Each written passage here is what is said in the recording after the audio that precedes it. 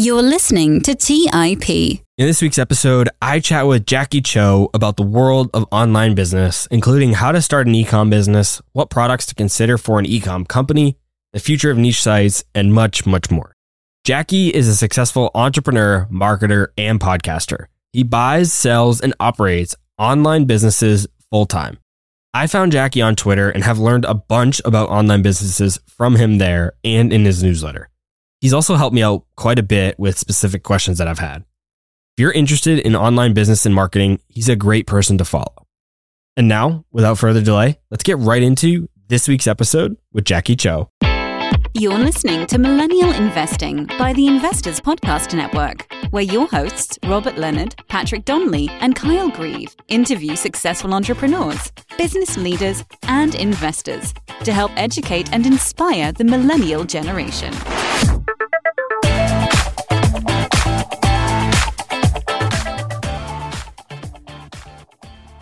Hey everyone, welcome back to Millennial Investing Podcast. I am your host, Robert Leonard, and with me today, I have Jacky Chou. Jacky, welcome to the show. Glad to be here. Thanks for having me on. I hope I don't embarrass myself on this. I know a little bit of your story. We've talked on your pod and we've talked quite a bit off air, but I don't know your whole story. I don't know exactly how you got started. Have you ever had a normal job? And what was your first foray into online business? I guess we could start from the beginning. I did electrical engineering in university, got my degree there. But in between, I hated it so much. I was actually just rummaging through my stuff because I'm back home right now and pulled out a midterm, like it was 15 out of 50. And there was like a 25% midterm on a third year electrical engineering course. And I remember that actually very clearly because that was the moment I knew I didn't want to do electrical engineering for the rest of my life. And then I think like a week later, I found an internship in Berlin. And then a month later, I was in Berlin. So I took a year off, did a year at a marketing agency in Berlin. And I guess you could say the rest was history. Eventually came back, graduated, and then decided to move back to Berlin after I graduated. Found a growth manager job, eventually became head of marketing at another startup. And then I think I eventually started consulting, had a couple great e-commerce businesses, I guess we'll talk about later. And then now we're here. If you were an electrical engineer, why did you choose a marketing agency? Like, why did that stick out to you? So the exact moment was I knew I couldn't make money doing electrical engineering because I wasn't great at it. And so I Googled how to make money online. And then I found digital marketing. That's where I landed. What did you learn? Like, what did that marketing agency do? Like, what was their main business model? Marketing agency, as you know, but for the listeners is like very broad. Mm-hmm. I mean, there's so many different things you could do as a marketing agency. So what did they focus on? What did you focus on for them? And what did you learn? Like, what were the biggest things you learned there? I think in the beginning of my career, I worked at 3 jobs. One was a mobile marketing company. So they like helped apps launch and like helped them get ranked on, the app stores, kind of like SEO. And then we did a lot of display ads for them as well. I think my next job was at a hardware company doing growth marketing for them. So I guess that's a bit more down my lane because I study electrical engineering. And then I think 6 months into that job, I applied for a director of growth position and somehow got it at a photography startup. So think like Instagram Copycat, which was eventually sold. But I did a lot of SEO there as well. Is that what your main focus was at the photography startup? Was it just SEO mainly? Is that how you got into SEO? Were you doing SEO at the marketing agency too? No SEO at the marketing agency, SEO at the hardware company, and lead generation and SEO at the photography company. What did you do for SEO for that startup? Like, what is I know you said it's Instagram kind of copycat or competitor. So like, what does Instagram do for SEO, or what did that company do for SEO? Yeah, so I think it was a lot of stock photography keywords. And then we wanted to sell like major brands on stock photography or like partnerships. I think it would be more like Instagram meets Getty stock images. It's like user generated and they can sell their imagery. And we helped rank for, I don't know, like kids playing on playground photography or photos, stuff like that. How did you learn SEO? I know you said you did it at the hardware company, but did you just learn it by doing it hands-on there? Or did you take courses, read books, listen to people? Like, what did you do even before doing it at the hardware agency and then at the photography startup? Like, what did you do to learn SEO? I learned everything by just Googling and trial and erroring. I don't think I had any formal training ever. Actually, even till this day, I'm pretty against courses. But yeah, I think my mind can still be changed. Why are you against courses? I kind of am too. Not completely, but a little bit. So I'm curious why you are. Mostly because I think courses is good for accountability. And if you're a self-starter like I am, I guess, you can learn just about anything you want on the internet. So look at Harvard with their coding classes or courses online. You have Khan Academy nowadays. You have Duolingo. If you want to learn something, you can just get out there and do it. A course won't help you do that unless you feel like spending money will get you there. But then again, you have like a mindset issue at that point. It's not so much an education problem. And I mean, there's YouTube too. I mean, you can learn literally anything you want on YouTube, like anything. Exactly. Yeah. And I actually, for example, I also learned like finances through YouTube. So I learned how to navigate all that through, I think, just multiple YouTubers. Shouts to them, but can't think of any. Who did you watch? I think during the last couple of years, it was mainly podcasts, but yeah, they're mostly like, they're not very educational, but I would pick up terms they use and then just Google them. So it would be mostly like My First Million all in podcasts and then just doing deep dives off of like things they mention, but I don't have any knowledge in. And it's just a way of sparking interest for me. And then I just go down the rabbit hole.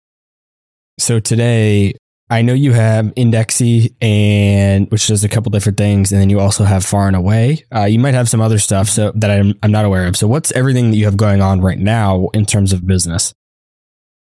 So I have a portfolio of content sites. We call them niche sites. And I have a newsletter, like a marketing newsletter. And all that falls under Indexy, which is the holding company for that. And also have a productized SEO service. And all that combined is probably my largest revenue source.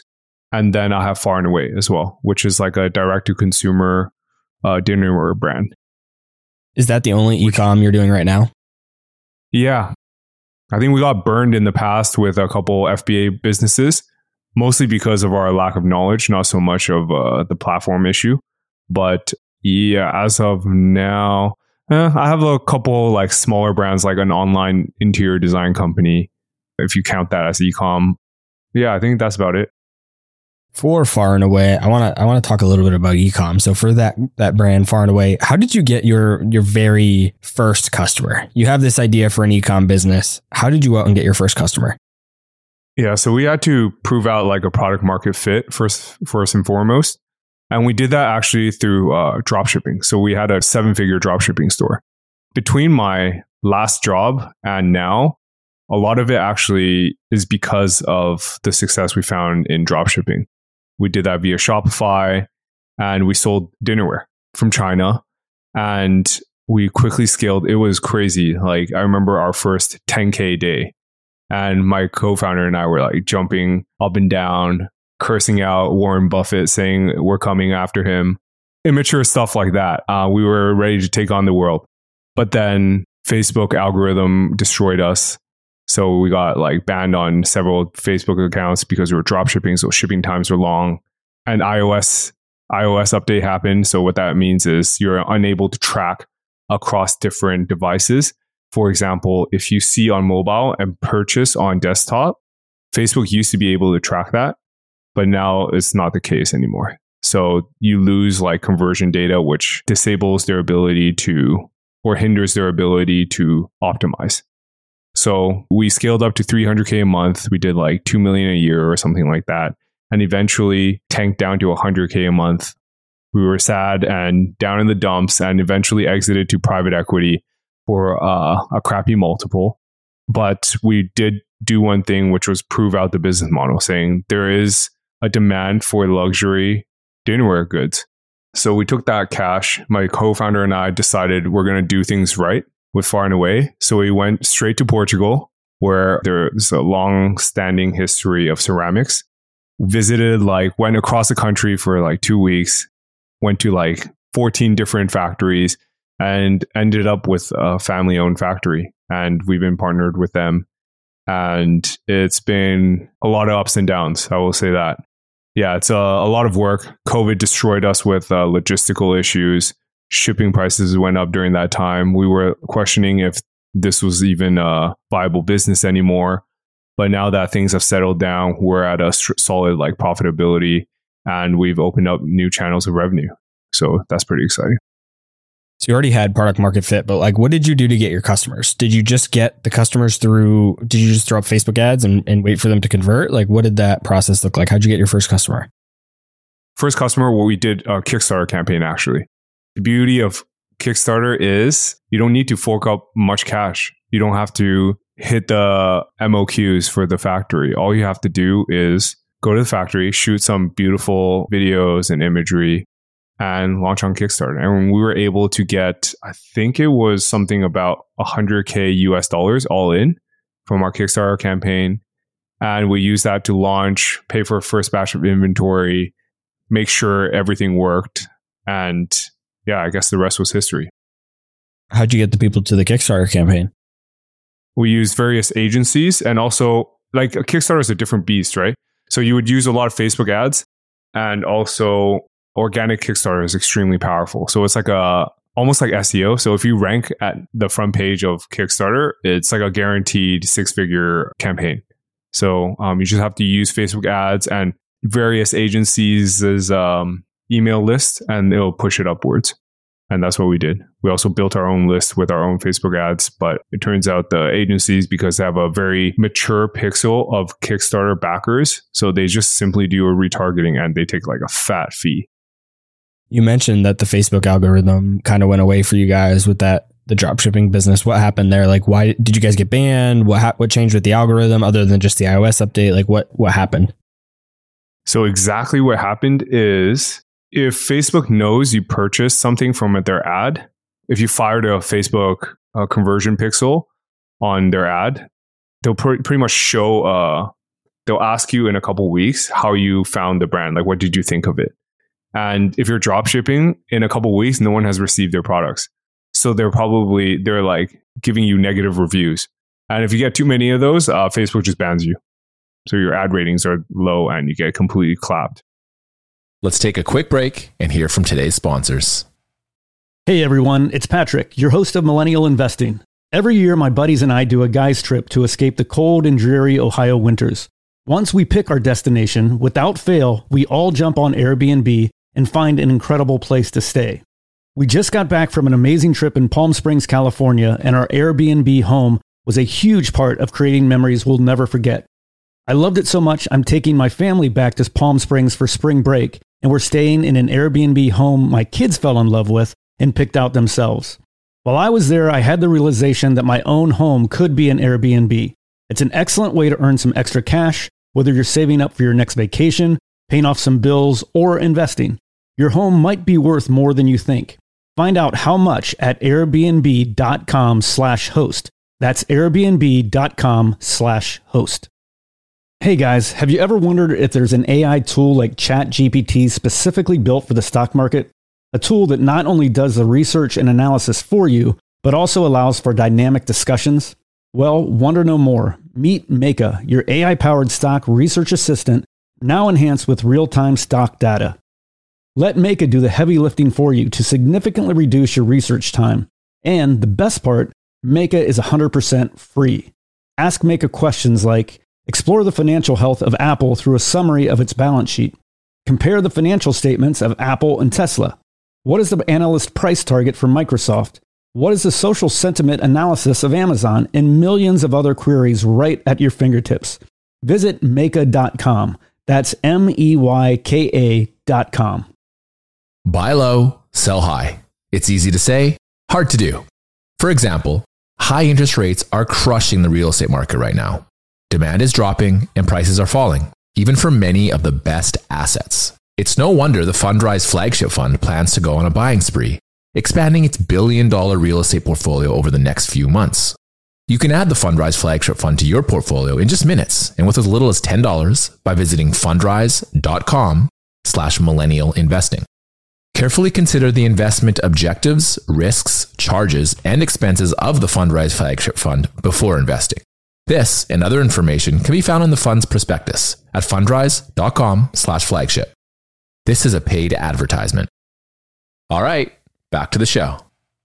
How did you learn about Facebook ads? I know you said you don't have any like formal training in SEO. Is it the same with Facebook ads? And if so, what did you use for informal training? I know you were probably Googling, but like what things were you Googling? What resources did you find? Were you watching YouTube videos? What websites were good? Like how did you become a Facebook ads kind of expert? I'm actually not an expert. My business partner runs the Facebook ads, but I do now for a couple other brands. It's pretty easy, actually. They make it pretty dumbed down for you. I think the key to Facebook ads is 1, test a lot of different creatives. 2, the proper targeting. And 3 is maturing your pixel. So what that means is in the beginning, you have to burn a lot of money to get purchase data onto Facebook. So in the beginning, you're pretty much shooting from the hip or firing in the dark. And after you get a couple signups or a couple purchases, then Facebook knows how to optimize. And after then, it's just all gravy. And eventually, if you have enough purchasers, you create lookalike audiences from that. And Facebook is so good at finding lookalike audiences. When you say burn a lot of money, how much are you talking? Like 1,000, 5,000, 10,000, 100,000? What is a lot in that case? I think can only speak on the dropshipping side. Albert and I, so Albert's my co-founder, we both decided to put in $5,000 each of just like burn money. And I remember it like it was yesterday. I think we burned $8,000 in total. We're about to pull the plug. And then suddenly an ad like just takes off. You just need one, right? You just need one and it pays for everything and more. And from that moment on, we just cranked it. And then, the rest was history. It's funny because I saw a brand that was for sale on a online business marketplace. I don't remember which one. And I looked at what they were doing. Their numbers were pretty strong. I mean, their margins weren't great.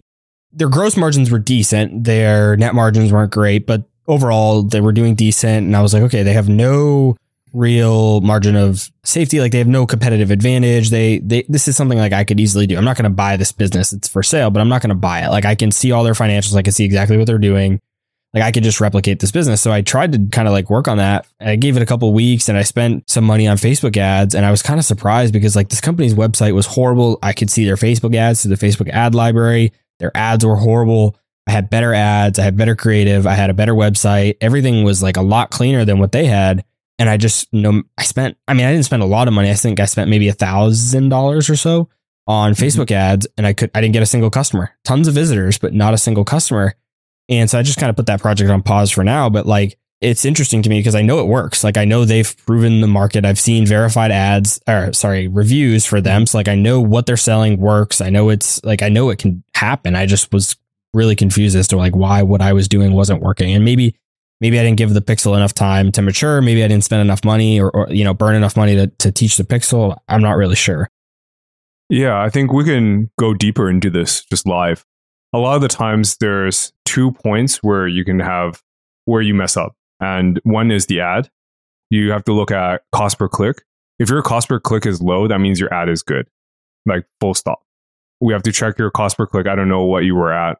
If it was less than 50 cents, you have a pretty good ad.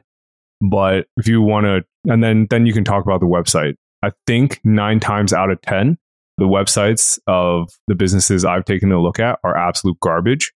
And they don't have proper CRO in place, which means like conversion rate optimization. There's like a lot of e-commerce common practices. For example, sticky add to cart button or one-click purchase. There's a lot of common practices that people most of the time don't follow, or site speed. People take like five seconds to load, then it's over. So it's a certain percentage of people will always convert. And that percentage of people depends on your website. I think you can always work backwards from there. Most of the time it's the website. I'm happy to take a look at it afterwards if you want. Yeah, I definitely would like to chat with you a bit more about it. And the site is definitely not perfect. Like this was the first Shopify site I've ever built. I've built actually quite a few like content sites, and you and I have talked about that. So I would say that the Shopify site itself is nothing like super special. It's definitely not CRO optimized. It's not optimized for that, but I think it's decent. It's clean. It's organized, etc. compared to like what I saw this competitor have. And what was interesting too is it might have been my expectations, because I could see their whole P&L for the last 3 or 4 years. So I could see what they were spending on marketing. I could estimate roughly their AOV. So I could say, okay, this is roughly probably their AOV given their prices of their products, their revenue. This is how much they're spending on marketing. I could kind of ballpark a customer acquisition cost. I could roughly ballpark that. So I'm like, okay, it was like $40 or $50. So I was like, okay, if I can spend, I should be able to get my first few customers around $40, $50 a piece. And I have my Facebook ad account up here, and I spent some money on it, and it is like $1,000 and 0 customers. And I'm looking at that. I'd have to check. But you mentioned the cost per click. So the ones that had a lot more impressions were a little bit higher, but I had some that were 40 cents, 51 cents, 55 cents. So these are all different ads under different ad sets, but I had 40 cents, 51 cents, 55 cents, 65 cents, 71 cents, 93 cents, $1.10, $1.12, $1.19, and $1.41. Not super high, but also not like super low either. Yeah, those cost per clicks seem decent. Are you only targeting US, by the way? Yeah, that was US only.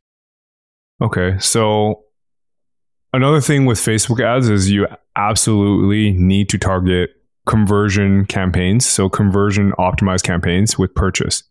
Never anything down the funnel. Like Facebook's so good at that already. So for example, even if you have 0 purchase data, you always click optimize for purchase, because then Facebook finds lookalikes from other campaigns and tries to match it for you. I don't know what you're optimizing for though. Some people optimize for click. No, I think it was optimized. I'm pretty sure it was optimized for the sale, not clicks. Okay. Yeah, then you'd have to look down the funnel. For example, cost per view product, cost per add to cart, cost per initiate checkout, and see where they're falling off. You can look up like industry norms in terms of like the rate at which they do these actions, and you'll see where they fall off. But typically it's add to cart. Yeah, I got to dig into that data a bit more. You mentioned that when you sold your brand, your ecom brand that was doing the drop shipping, you got a bad multiple when you sold it to private equity. Why was that? Was it just because it was a drop shipping business and there's no real defendable moat, like I said, with this other company that I was looking at, or was it something else? And also it was on the decline. So declining sites get like awful multiple, if any. So I think it was under 2x EBITDA, way under. And we had to get like a nasty earnout as well, which we only saw, I think, we only got like 70-80% of it because the PE firm just kind of ran away and like declared bankruptcy. But kind of sketchy because they're still active. Is Far and Away built on Shopify? Yep. Do you just basically only use Shopify for your ecom businesses? Is there any other like alternative that might be worth considering? Yeah, I think anyone who suggests otherwise are probably idiots. You need to stick with Shopify. There's no other platforms like viable. There's nothing else. I also noticed on the Far and Away website that you have quite a few blog posts. How do you translate that SEO traffic and the blog posts into product sales? So that is primarily for display and affiliate ads and revenue. I tweeted about this before, but I believe all e-commerce stores should open up different channels of revenue or revenue streams. And that would include display ads and affiliate revenue as well. And the reason being, e-commerce is very competitive nowadays. Most of them operate at 5 to 10% net margins. And with affiliate and display ads, you're able to bump that up much, much higher. And I've shown that with Far and Away. I think if any of your listeners are in SEO, throw that into Ahrefs or SEMrush, and you'll see what I'm talking about. I did that. I did that. I took the URL and I put it into SEMrush, and I looked at it. I'm like, he's getting a ton of traffic for an e-com site. And then I went in and I saw, wow, he's got affiliate. I didn't see your tweet about this, but I was like, wow, he's got affiliate sections here, CTAs in these blog posts, and they're not even for his brand. And he's got some display. I was like, wow, this is really interesting. I've never seen this from an e-commerce platform or company. I think not many people do this. I think some examples of companies who do this well would probably be Epic Gardening on the display ad side, but I don't think they have a very strong affiliate side. So affiliate actually takes out most of our revenue in terms of the non-e-commerce sales. Yeah, my tweet was about if we want to break down the math, far and away, maybe I'm giving example numbers out there. It's not my place to reveal it because I have a business partner, but let's give an example. It's about their $50K a month. And at 10% net margins, you're only at $5K a month.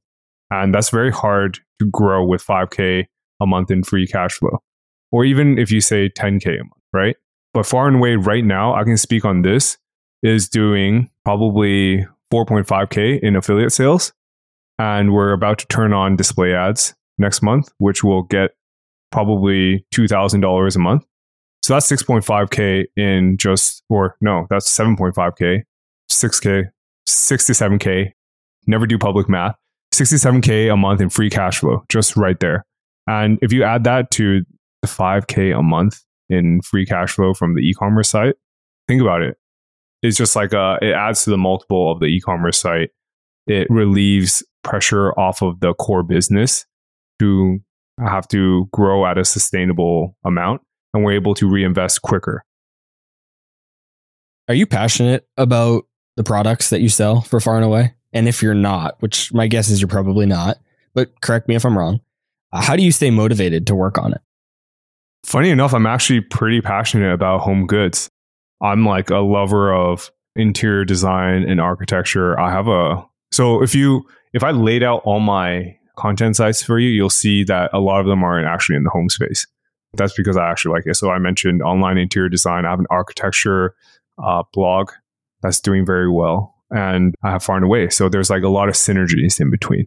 Yeah, I'm very passionate about it. I think Far and Away was started because we wanted it to be us doing it right and not just for capitalism. We wanted to work with family-owned factories, wanted to go with products we're happy to recommend to friends and family, but at the cost of our COGS being absolutely sky high compared to if we source from China as opposed to Portugal. You said in a recent tweet that e-com sites are favorable right now. Why is that? And do you think e-com is a good business model for people just getting started with online business? E-com sites, the context of that was e-com sites are favorable on Google because Google sees it like it's not a niche site, and they're not just trying to game Google for display ads and affiliate site revenue. But that's personally what I've seen. And I've been working with a couple other brands, and that's definitely confirmed. And is it a good business to start in 2023? I would say yes. Yeah, I think e-commerce is definitely the way to go if you want to scale up quickly. And you're able to test now with a lot of these suppliers and dropshipping suppliers, even onshore dropshipping suppliers. You're able to test very quickly.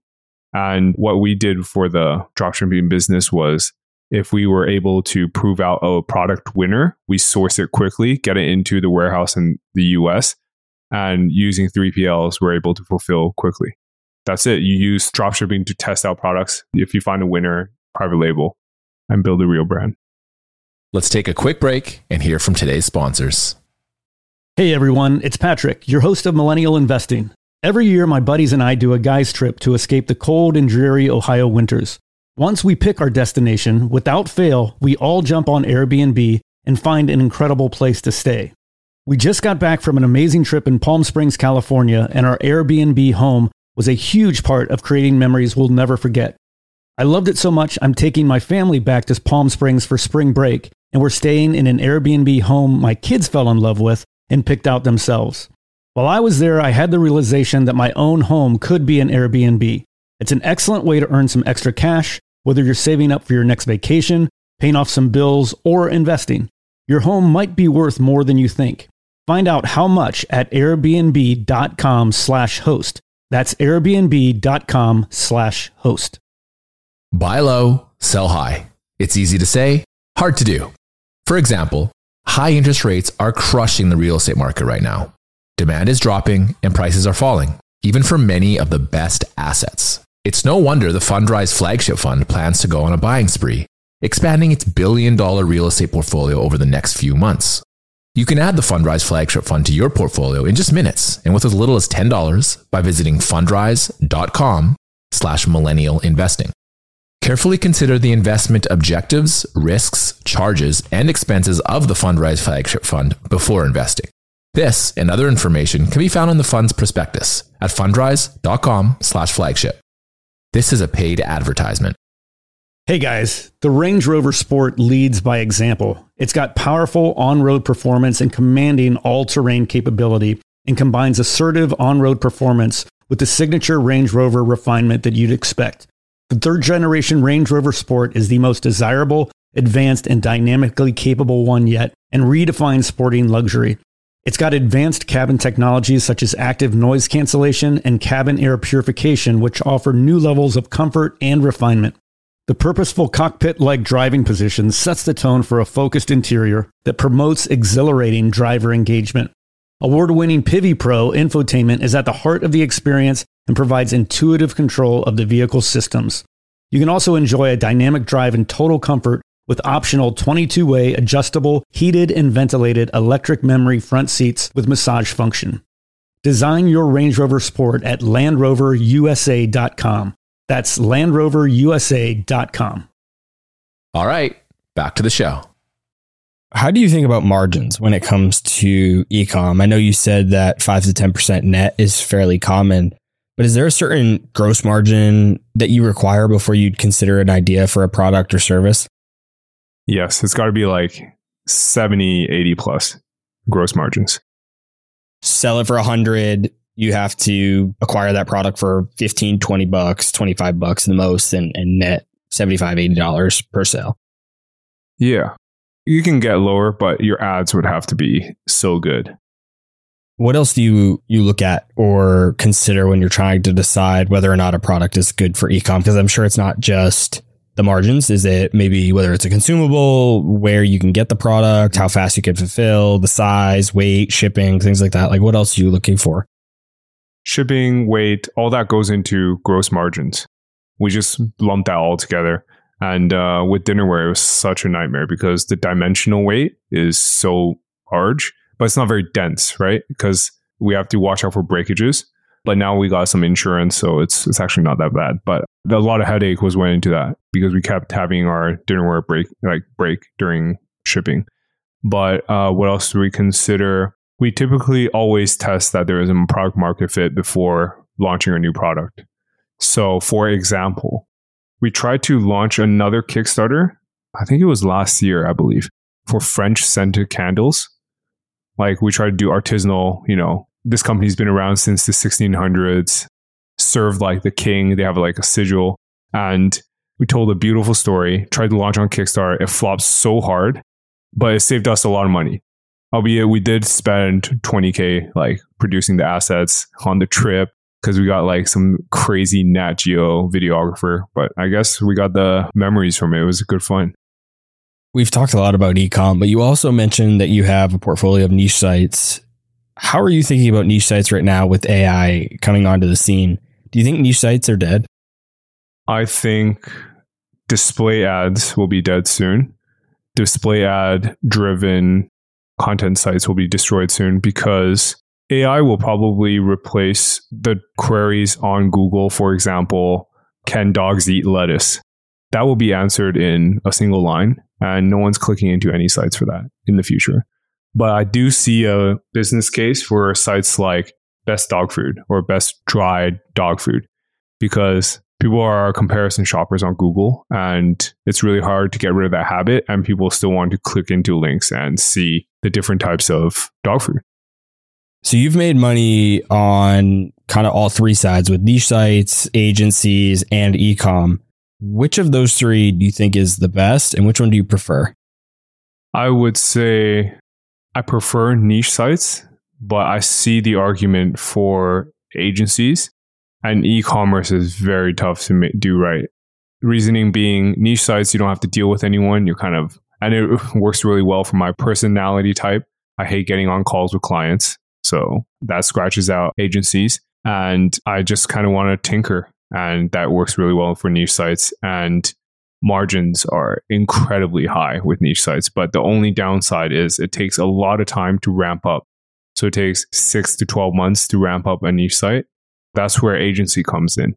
Agency is cash right now.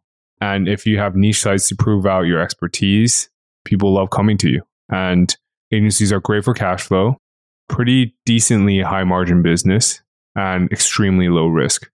So the other side of niche sites and e-commerce as well, business can go to zero relatively quickly, and it has happened in the past. So in those times, I'm very glad I still have my agency side and didn't go all in. A lot of your branding on Twitter is about buying online businesses. What businesses have you bought in the past? Yeah, purchased a lot of content sites and a lot of portfolios as well. I think one in particular, the largest deal in the last couple of years, probably this mid 6-figure portfolio of niche sites. And it came with custom rate affiliate, Amazon affiliate account. So what that means is most people would get 2% or 3% on home goods if they refer a sale onto Amazon, but I get 8%. So what that means is moving forward, any Amazon affiliate site I buy, I'm able to add immediate value, 3 to 4 times that value. So I've been able to do that, replicate that, and the payback period for some of these sites go down to probably like a year. So what that means also is after everything is paid back, your initial principal is paid back, everything else is just pure profit. And I've been trying to do that the last couple of years and just kind of stacking the MRR. How did they get that commission rate? So this is extremely rare now, unless you're BuzzFeed or New York Times. They don't really give them out anymore. So this was grandfathered in from the previous owner.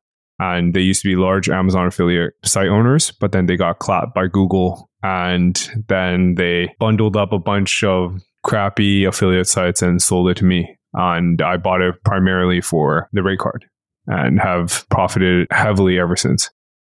Are you worried that could go away? Yeah, but I'm a degenerate gambler, so I'm ready for that. You also, on your site as part of your agency, you mentioned that you sell backlinks. And I know it's a bit of a trade secret, so you can't tell us exactly the answer to this question, but tell us what you can at least about your process for getting the links that you sell. Actually, it's not a trade secret. It's just a lot of work. And you have to scale up a lot of VAs to do this. So what happens is you scrape a bunch of sites and you scrape their emails and you reach out to them saying, hey, we want to buy backlinks off your site. And there's a lot of back and forth required. You have to negotiate. You promise them wholesale rates because we're an agency. We promise them like a lot of sales in the next coming months. And we're able to get it down to a point where gross margins are probably anywhere from 40 to 80%. And we just make the spread. How much does that help your niche site portfolio? I would say it's solid because we never have to worry about links. We just take the profits from the link building agencies and our connections there and just build the best ones for our own businesses. What kind of businesses are you looking to buy now? Right now, just distressed businesses mostly. A lot of e-commerce businesses are getting clapped left and right because funding dried up. If they've ever taken VC funding, they're all clapped. They're underwater because e-commerce businesses are not good for VC. And it's been proven out throughout the years. So you're supposed to run them like a cash flowing business 10 times out of 10. It's been proven out with Allbirds getting destroyed. There's with Casper going under or probably getting taken public. Made.com was destroyed on the London Stock Exchange. I think they went bankrupt and they sold Made.com domain for like $2 million at like fire sale, which is ridiculous. Yeah, I think they're just not VC funded companies. I personally like that you do this, so don't take it the wrong way. But why do you share your income and net worth data? What is the benefit to you? Hard to find the benefits, but because I've been audited like 4 times now by the CRA, which is the Canadian Revenue Agency. If you guys are listening to this, please stop. I pay my taxes. But the reasoning is because in the SEO space, a lot of your listeners probably won't understand this, but people in the SEO space are extremely opaque. And having been in the industry for all like 10 plus years, I've noticed there's a lot of grifters. There's people who with like no money pretending like they have money, people who suck at SEO pretending like they do great SEO. And I just wanted to go out and just release all the information and let the people decide like who the experts are. And a lot of people throughout the years have tried doing income reports, and they eventually all stop when their revenues started going down.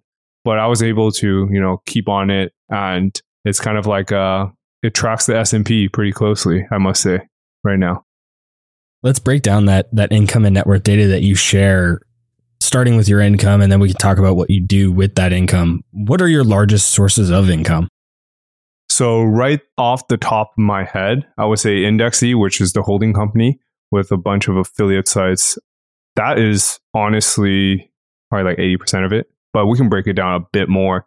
So the agency side plus productized service, so that means selling the links, probably majority of it, 50+% typically. Then we have Amazon affiliates. I think last month I did 45K. Mediavine, which is like a display ads, I think we did like 30 something K. And then I got some like miscellaneous stuff like short-term rentals income, which is like I have a short-term rental building in Portugal that does like 10K a month. And yeah, just smaller affiliates like Binance affiliates and VPN affiliates that do like 3 to 5K a month. Once you've earned all of that income, what do you do with it? How do you break down your net worth? Well, my net worth, a lot of real estate. I think total equity in real estate is majority of it. And I have a lot of cash right now, which isn't great. But I mean, by cash, I mean T-bills or bonds. We don't really have T-bills in Canada. And a lot of stock. So equities. I guess that's what your audience is about. But yeah, I'll probably do a breakdown of what exactly I hold. I have a lot of Tesla. Your audience is probably going to cringe, but a lot of my equities came from me being like a complete degen during like the GameStop days. And I think I made like well into the 6 figures on GameStop calls. And I was smart enough to roll them into Tesla stock. And I've been just riding that ever since. So I'm just kind of chilling. You deal with a lot of criticism online, like anybody does really with a personal brand or a large following. Part of the criticism is from sharing your net worth and your income, and part of it is just other stuff, like I said, that just comes from having an online presence. How do you deal with the criticism? If they're valid, fair enough. I'm decently open about criticism if they're constructive. I don't think I get too many just like random hate comments. Besides, I mean, because I'm so transparent, I don't really get that much. But people do notice like, oh, I don't fully disclose. For example, far and away, the e-commerce side, they claim that I'm not fully transparent because I don't disclose that. That's a bit weird because I'm not the only shareholder in that company. So it's not really my place to say. But I think I tend to typically address them and try to understand why they are criticizing, see if I can like better myself. If it's like just full on hate, I typically just ignore or mute. I think muting on Twitter is like one of the greatest growth hacks of all time. Because with that, if you block, then your haters won't be able to comment anymore and you lose engagement on your posts. But if you mute, they'll still engage and they'll still boost the algorithm, but you won't see it anymore. So it's like a win-win. Before we wrap up today, I want to give you a chance to tell everyone listening where they can go to find out more about what you have going on, your online businesses, your newsletter, your social media profiles. Where do you want people to go to connect with you? Yeah, I mean, if you want to see my full net worth or revenue breakdowns on a monthly basis, go on to marketingletter.com and just sign up for my newsletter. And everyone can find me on Twitter if you just search my name, Jacky Chou, and or my @ is Indexy, INDXSY. And that's it. Check out my YouTube videos as well. That's the plug. I'll put a link to Jacky's resources, social media, YouTube, etc. in the show notes below so you guys can go connect with him and pick his brain and learn more about what he's got going on. He tweets a lot of really good stuff that I've learned a lot from. So recommend you guys go check it out. Jacky, thanks for taking time out of your day to join me. Appreciate your time. Thanks for having me on. All right, guys, that's all I had for this week's episode of Millennial Investing. I'll see you again next week. Thank you for listening to TIP. Make sure to subscribe to We Study Billionaires by the Investors Podcast Network. Every Wednesday, we teach you about Bitcoin, and every Saturday, we study billionaires and the financial markets. To access our show notes, transcripts, or courses, go to theinvestorspodcast.com. This show is for entertainment purposes only. Before making any decision, consult a professional. This show is copyrighted by the Investors Podcast Network. Written permission must be granted before syndication or rebroadcasting.